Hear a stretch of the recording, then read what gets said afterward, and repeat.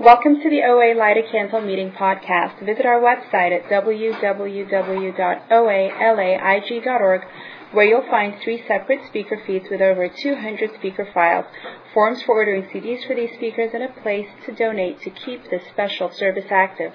I would now like to introduce our speaker for tonight, Regina.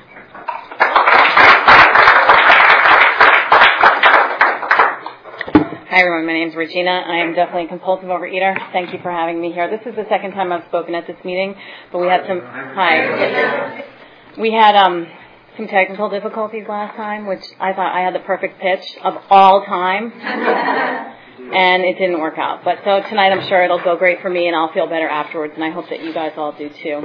I didn't want to come tonight. That's probably why I was late. It's probably why I went up Barrington instead of Bundy and went, what am I doing on Barrington? And I had to turn around, so I'm a few minutes late, and I do apologize for that. And I know from experience that even though I don't want to come and I have better things to do or whatever, maybe I don't have better things to do, maybe I have nothing to do, which is probably true tonight, that it doesn't matter. I show up and I do what I said I was going to do, and then I'm going to feel better afterwards anyway. And so I just reminded myself of that and got here. Made an illegal U-turn and got a good parking spot too. So there you have it.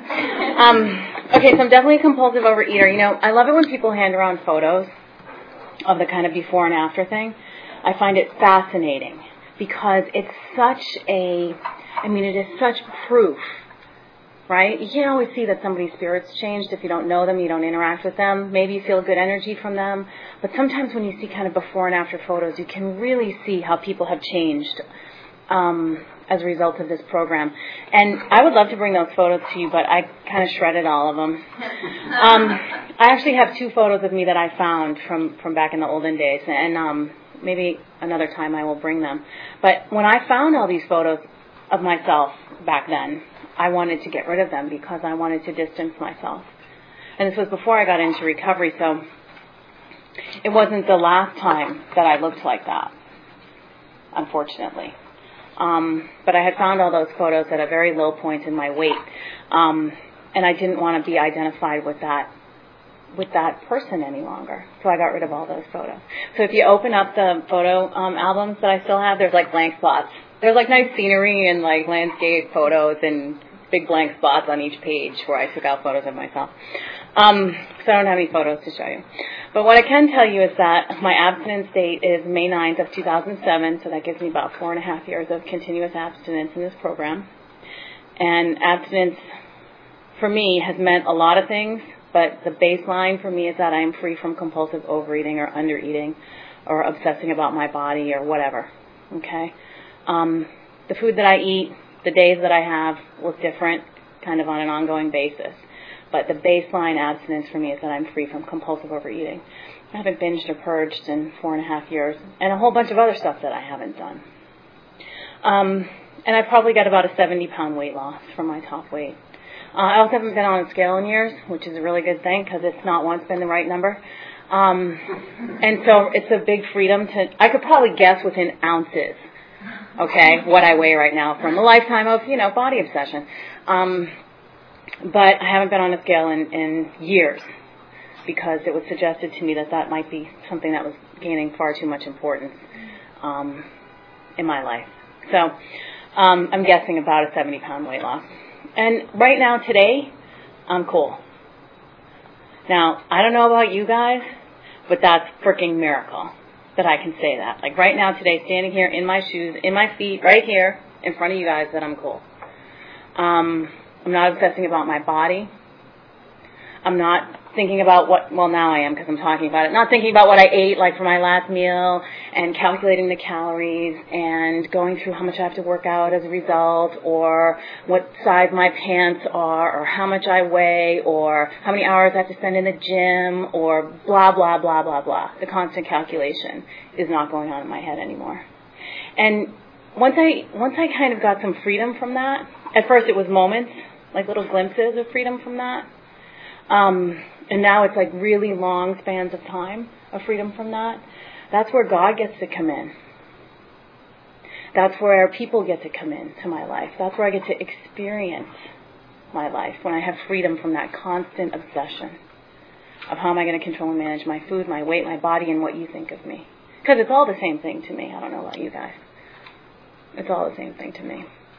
When I was a little kid, I was always a chunky little kid. I wore Huskies, blue jeans. Did anybody wear those? Those were awesome. I got made fun of for wearing those.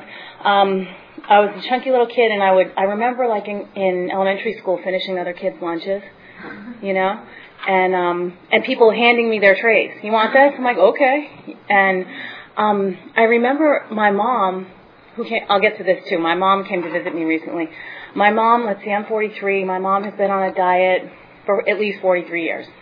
So for as long as I've known her, she's been on a diet, And so there was always like drama around food going on in my house when I was a kid. So not only was I like very focused on food for myself, but everyone else in my house was very focused on food. My mom on a diet all the time, and she was fat the whole time too. So clearly it wasn't working. My dad, who could white knuckle through anything, God bless him. It doesn't do anything for his demeanor, but he can white knuckle through anything. Okay? Quit smoking, started running in the 70s, and that was it. He's weighed like 150 pounds since then. I mean, he's 72 now, he still runs, and he might weigh 155. That's it. He just white knuckled it. And he doesn't understand why anyone else can't do that. And so he was on my mom all the time, screaming at her, yelling at her. And I would hear that directed at me as well. I have a sister too. I would hear that directed at all of us, around food, around how much we weighed. And I don't remember him ever saying you're fat, but I remember him always picking on me when I was eating. And always having screaming and uproar. I have Italian father, Irish mother. Do the math. It's a loud, loud family. Okay? Crazy people. Throwing shit and everything. So, meal times, just like insanity. And I remember just even in junior high, we'd get sent, my sister and I were about a year and a half apart. We'd go to school. I'd eat 3 cookies and a milk for lunch because I was restricting then. And I'd come home, and because my parents were both working and my mom total workaholic, and my dad had to go running, right? We wouldn't eat dinner until, 8 o'clock at night. So as a teenager, I'd go for 8 hours without food. And that makes me sad right now. And so we'd sit down at dinner. My sister and I, the same thing. We would just scarf our dinners. And my father would be screaming at us the whole time. So there wasn't a lot of food wasn't nurturing. It wasn't pleasant in the fact that you could relax and enjoy a meal with your family. That just didn't happen. There was always a lot of uproar around it. I remember I used to steal, my dad would have little snacks, and I'd steal his, and I'd try to hide that I didn't steal them because he would just scream at me for eating them. So I became very focused on food, and I always wanted more. There was never enough. There was never enough food. And so I always wanted more, and I would, like I said, finish other kids' lunches, and I was always, it went from preoccupation to a full-on obsession, but I can see kind of the progression of that. Chunky kid, I between 6th and 7th grade, I think I grew 5 or 6 inches in height. Girls get tall in junior high, and that's when I reached my height, and as a result, I didn't gain any weight, so as a result, I spent 2 years thin. It was not the best 2 years of my life. I hardly remember them, but I'd like to think that they were good. And then every year after that, maybe gained 10 pounds. So by the time I went to college, I weighed 188 pounds, and I was miserable. This should tell you how miserable I was. It was in the 80s, and I went to art school, so you could look a little weird in art school, okay? I weighed 188 pounds, and I had a bleached white fan mohawk.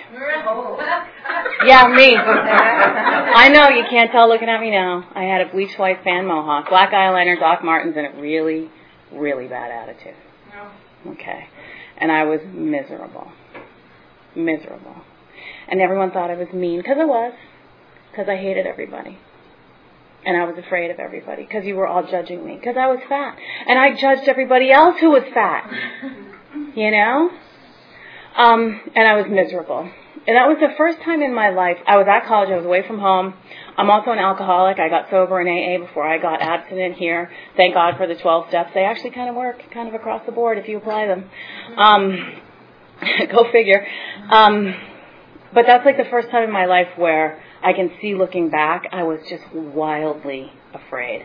And as a result, wildly out of control with food, drugs, alcohol, sex, everything. And I was very, very miserable. It was also the first time I was like, oh, well, my dad has been running for like 800 years now, so maybe I'm going to try that, because I wanted to lose weight. And I think it's the first time I ever really tried to lose weight. And I started running, and I actually lost a little bit of weight. But it was short-lived. And I'm not a really good white knuckler. I don't know about you guys. But I want serenity in my life. I didn't even know serenity was something that existed, let alone would be possible for me at that point in my life. But right now, that's all I want. I do like a little drama on the side, if truth be told. But I want to just be at peace. And so I went through a long time, 10 more years of eating, drinking, taking drugs, having sex, eating, drinking, taking drugs, having sex, blah, blah, blah, blah, blah, blah, blah, and always feeling miserable about myself. I can't even separate any of it because it was so part of the same pattern, And I was so far checked out that I don't think I knew. I weighed 220 pounds, and my mom said to me, you've gained a lot of weight. Well, first off, coming from my mom, I'm like, whatever. But secondly, this is like my fifth college. Well, I went to a couple of community colleges, those don't really count. This is my second university. And I gained a ton of weight, again, afraid, because I'm in a new situation, and I'm surrounded by new people, and I'm on my own, and I just ate and ate and ate, and drank and did drugs and all the other stuff, too. But my mom said to me, you've gained a lot of weight. And I went off on her. At 220 pounds, I'm like 5'5.5", so it was like a size 22, I was a big girl. And I just went off on my mom, screaming at her, how dare you? You're one to talk. Don't judge me. Society judges me, blah, blah, And I wouldn't hear it. And I shut her down so hard, so fast, that she never again brought it up. So I think that I was here actually at UCLA from like 92 to 94, and I think those were probably two of the worst years of my life. I did great academically. Like a lot of 12-steppers do, we can excel in other areas of our lives while we are completely, completely devastated and miserable, kind of spiritually. And then I ended up moving back to the Bay Area. I'm from the East Coast, but we had all kind of migrated to the Bay Area in the late 80s and early 90s. And when I got back there, a couple of magic things happened. Fen-Phen happened. And my sister, who I believe, God bless her, is untreated anorexic, and exercise bulimic and body obsessor, but who am I to judge, introduced me to, really the wonders of exercise and over-exercising in an effort to control and manage my size. I'd done commercial diets, I'd done this and that, and up and down, and blah, blah, blah, and nothing worked, because that doesn't work for people like me. That doesn't treat the problem. The problem is a spiritual malady. So I don't know how some Jenny Craig can treat a spiritual malady. Didn't work for me anyway. I don't even think I tried that one, but I tried some of the other ones. Anyway, but my sister introduced me to this, so in combination with taking diet medication and working out, I got really small for a long time. Now, it wasn't that pleasant to be around at the time, because I don't know if you guys have had any experience with people who are exercise bulimics, but kind of have a priority in their lives, and that is working out. So if you get in the way of that, it's going to be a problem. So, I would be at work. I was a VP at a bank. I don't know how that happened either.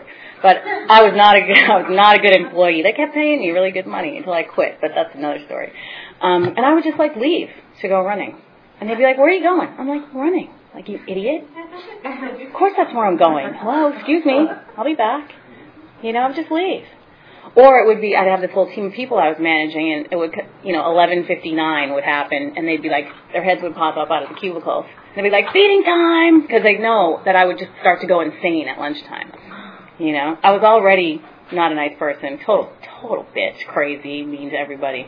But right around lunchtime, I'd have that dip, and I would just go crazy. And I was the only one it was happening to, other people suffer low blood sugar, but they don't turn into raving lunatics. So much so that it's publicly known. They pop up and go, feeding time! Who does that? So that kind of stuff was going on. Anyway, so fast forward. I kind of fell off the map for a few years. Alcohol and drugs really took me down. Further, faster, harder, and much more obviously than food ever did. Because I think as a compulsive overeater, I get to ignore the fact that I weigh 220 pounds. You know? I just do. If I had track marks up and down my arms, I think for some reason that's more noticeable. You know? I have one of my cousin's kids, she's like 18, and she probably weighs 300 pounds. And that's what I look like. That's what I think about with her now that I'm awake and aware. I'm like, it's no different than if she had track marks going up and down her arms. She has a serious addiction. Apparently. So I'm hoping that somehow I get put in her path. Somehow she lives on a different coast. To carry the message to her. I don't know. Maybe one of you guys will get put in her path to carry the message to her. But I really ignored the fact that I had a problem with food for a really long time. Although my sister, ever helpful, once suggested I check out Overeaters Anonymous. And I looked on the website of, I think it was How, and it said something like, all I found there was probably a lot of other information there, and all I saw was no sugar and no white flour. I'm like, F this. Are they crazy? I'm not doing that. I'm just going to go to the gym, you know? Forget it. I can work out more. Yeah, exactly. But so, alcohol and drugs really took me down, and I had stopped, as a result of that, I stopped my workout, because I couldn't leave the house, you know? I couldn't leave the house. I mean, I was like a quart-a-day bourbon drinker, a cocaine user. I'd never left the house. And then I'd order food and drugs and alcohol to be delivered. So I'd drink and use drugs all night, and I'd eat all day. Repeat. You know? So I ended up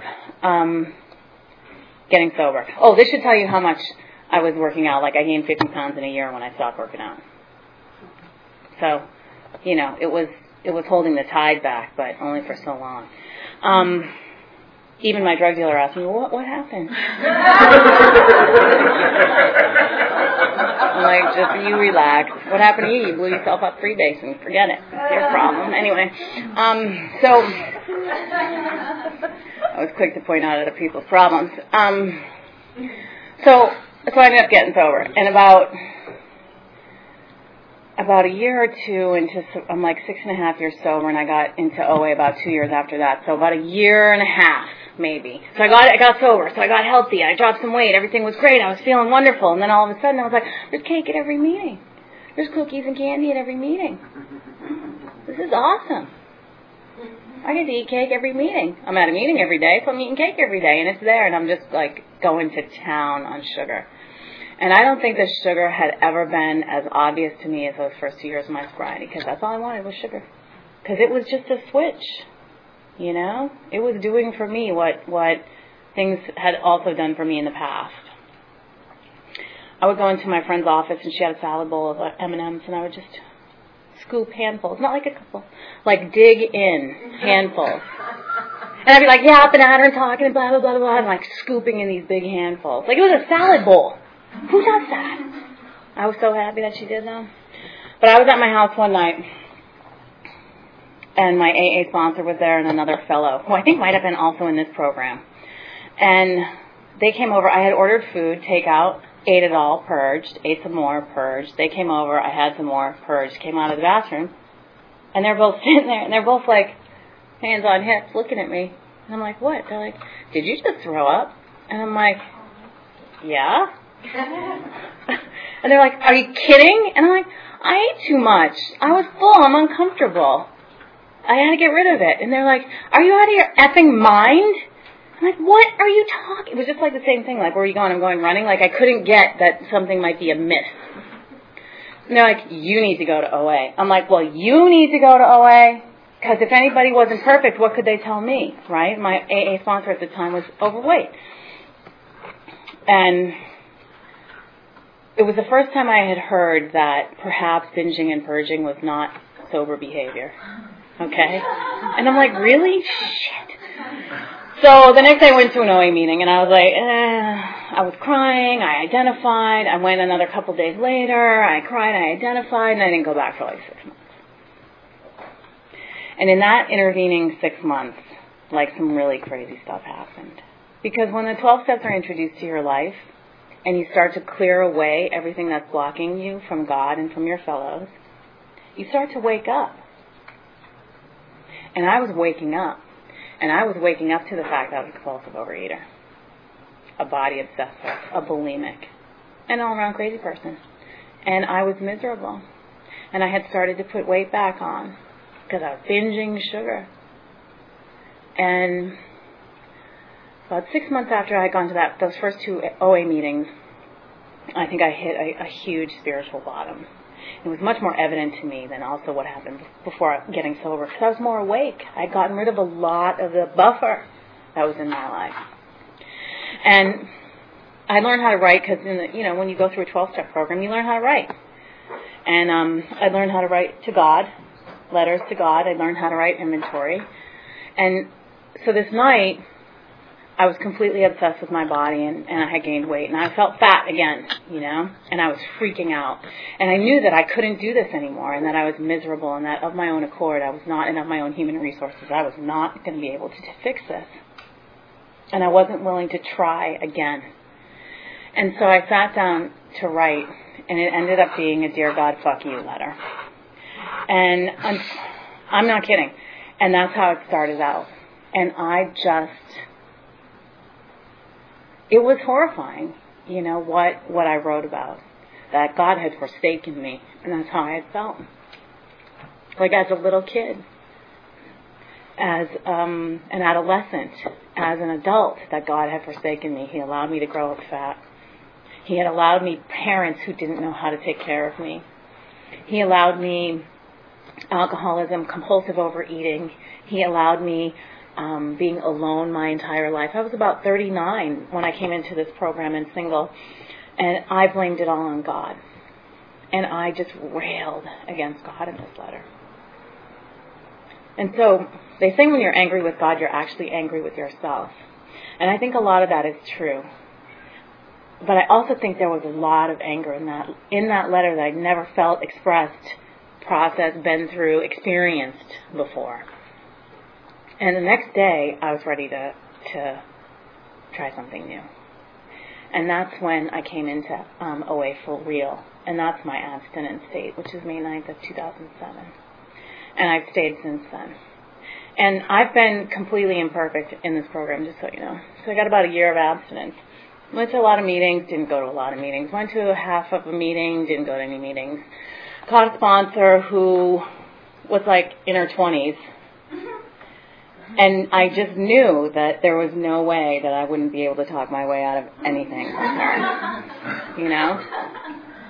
I was like, I don't know that I consciously did that, but looking back, it's like, really, Regina? But God bless her, because she fired me at just the right time.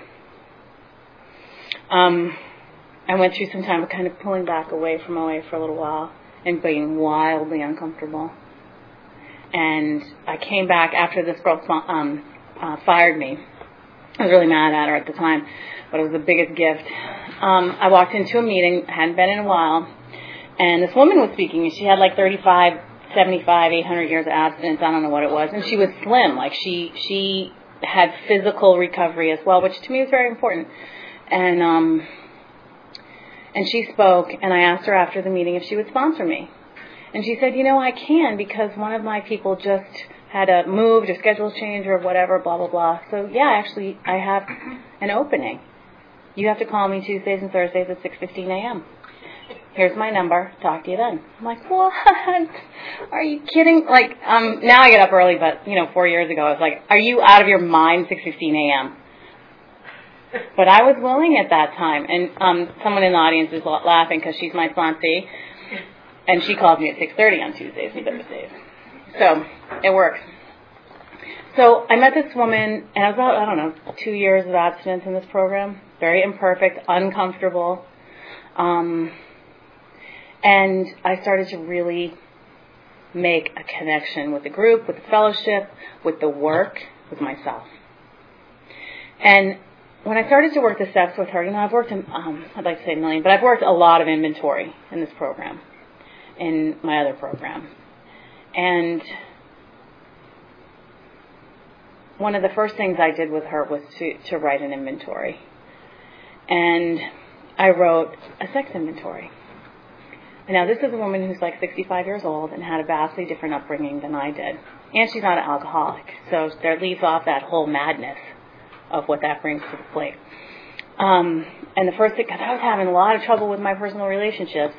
By trouble, I mean like nightmares, completely obsessive, out of my mind.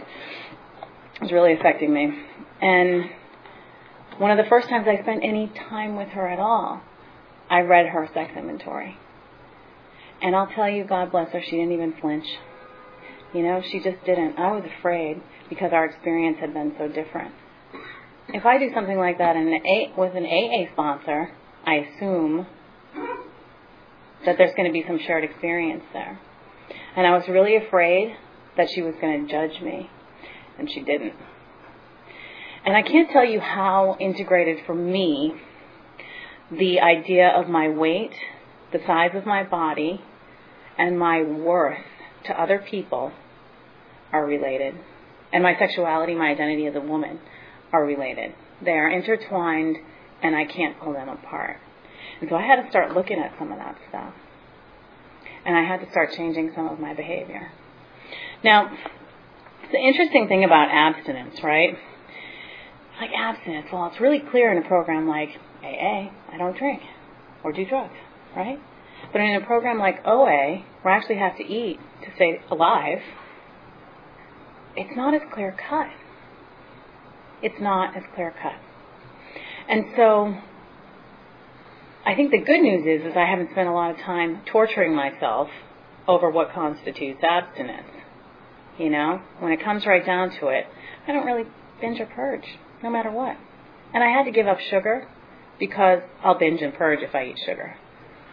I can't weigh myself because I'll obsess. And I'll obsess, come up short when I judge myself, and then I'll binge and purge. I can't skip meals because those cause me to overeat.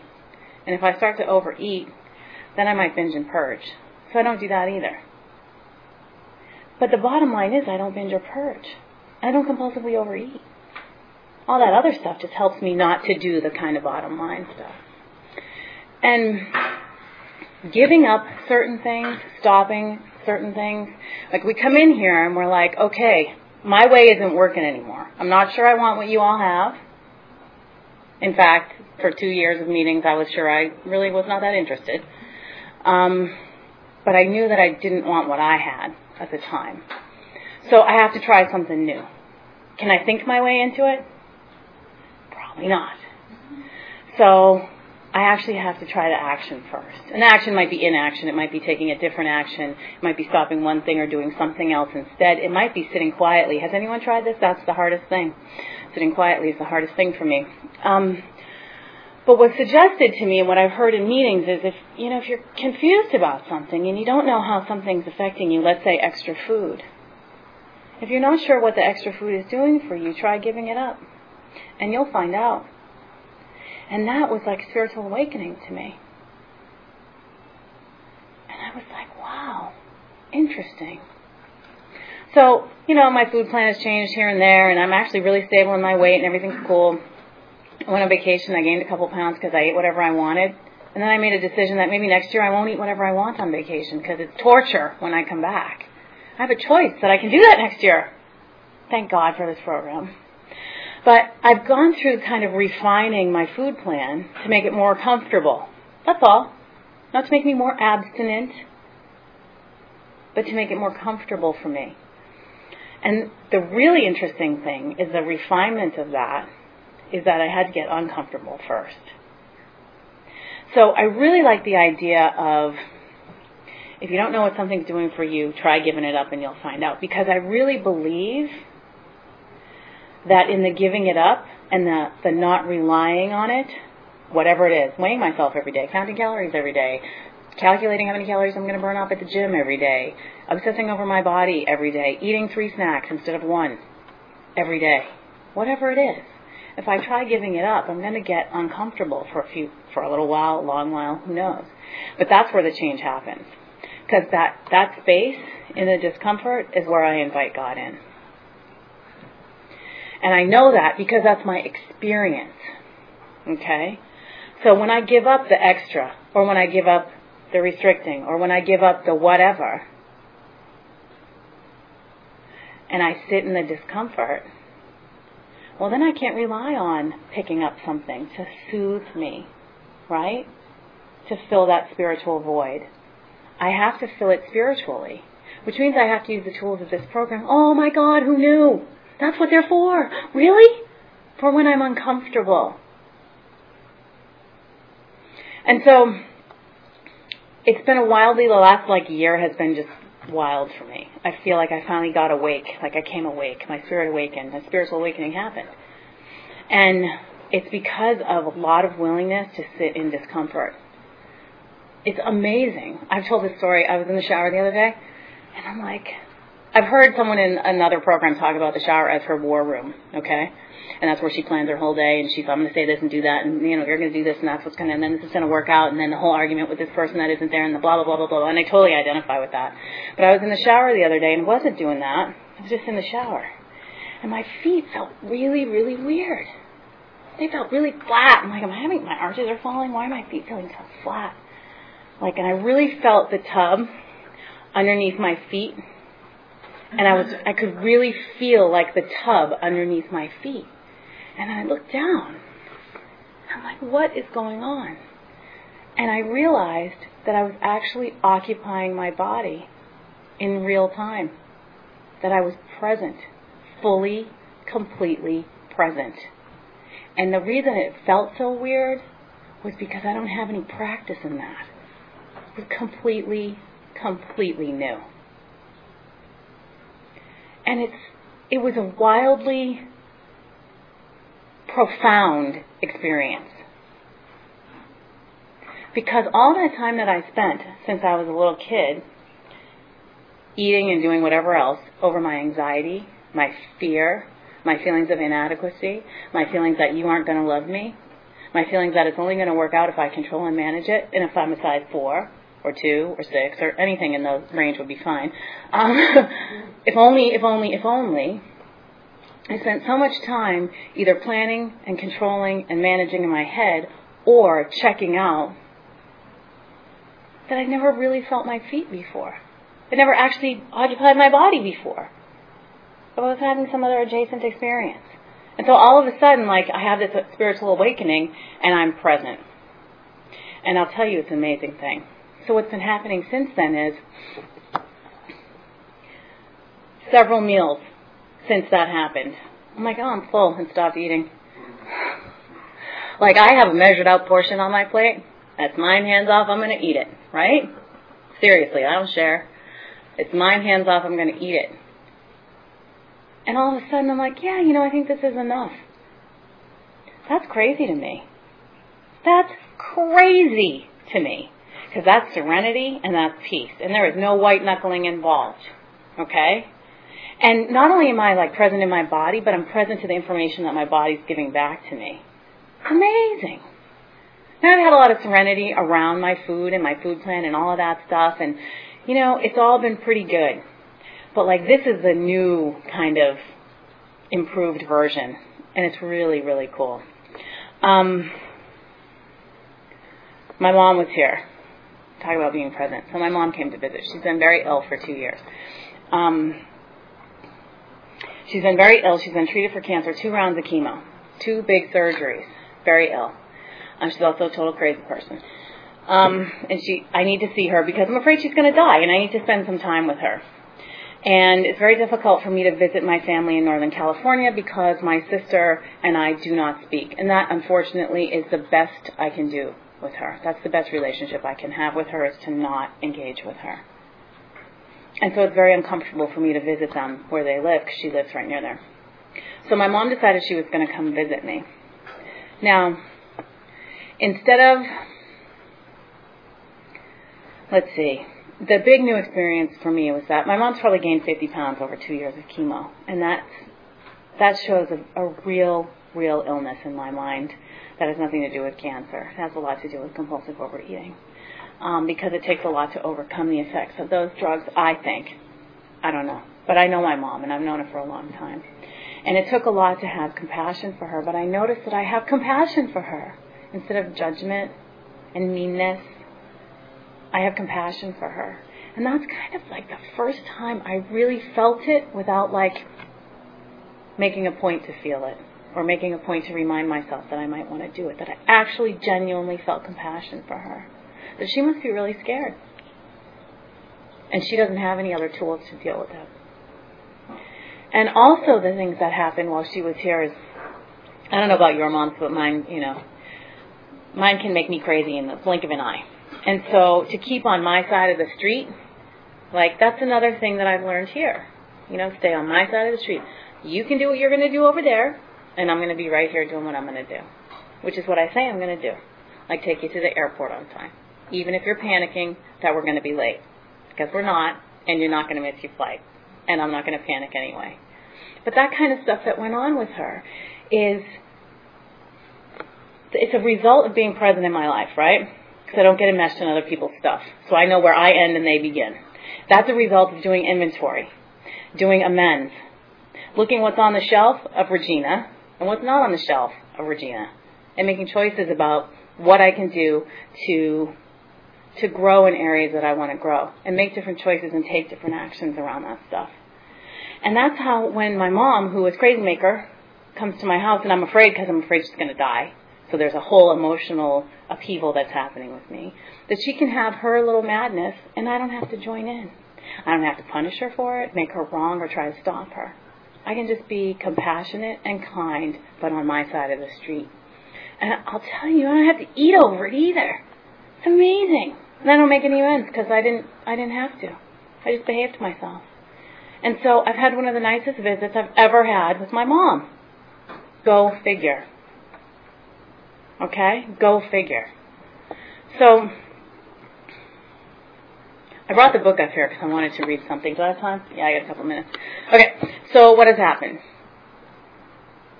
I got present.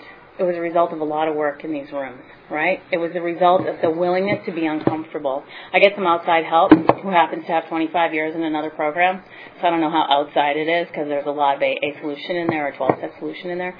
And he told me recently that my job is to sit with the discomfort. So if there's something that's bothering me, not to fix it, not to obsess over it, not to think about it, I'm going to plan and scheme and figure it out, whatever it is, but to just sit with it. And the more I practice that, the more grounded I become, the flatter my feet become on the earth. So my OA sponsor had me read this in the big book. And she likes to say, okay, every day for 30 days. And I'm like, and I do it. That's another amazing thing. Call me at 6:15 in the morning. And I'm like, oh, okay.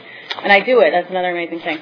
It's on page 450. It's in one of the stories in the back called He Lived Only to Drink. Have you guys read this? It's awesome. Okay. In early sobriety, I had to continue to live in a flophouse filled with active drunks, not drinking. I became acutely aware of my surroundings, the foul smells, the noise, the hostility, and physical danger. My resentments mounted at the realization that I had flushed a career down the drain, disgraced and alienated my family, and been relegated to the meanest of institutions, a Skid Row shelter. But I was also able to realize that this bonfire of resentment and rage was beckoning me to pick up a drink and plunge into my death. Then I realized I had to separate my sobriety from everything else that was going on in my life. No matter what happened or didn't happen, I couldn't drink. In fact, none of these things that I was going through had anything to do with my sobriety. The tides of life flow endlessly for better or worse, both good and bad, and I cannot allow my sobriety to become dependent on these ups and downs of living. Sobriety must have a life of its own. So, in this case, sobriety around food, right? Sobriety around my emotions. It doesn't matter what goes on. It doesn't matter that my mom is sick. It doesn't matter that I don't have a good relationship with my sister, and that hurts me, you know? It doesn't matter that there's a bad economy. It doesn't matter that I stubbed my toe. It doesn't matter. If I have a spiritual solution, I get to remain grounded and present and okay. And everything's going to be fine. It might not be fine, but it doesn't matter. I'm going to be fine. That's the point of the exercise. I think the point of the 12 steps is to know that no matter what happens, I'm going to be okay. Because before I got here, I only knew doom, right? I'm fucked. I'm always going to be fucked. Nothing will ever change. And that scared me. And I ate and drank over it. And did a lot of other things over it. But I think the point of the exercise, of the 12 steps, is that I develop a relationship with my higher power. I develop a relationship with my fellows. I become grounded here, present. And it doesn't matter what goes on out there. I'll be okay. That's a huge gift. I hope you guys agree. Thank you.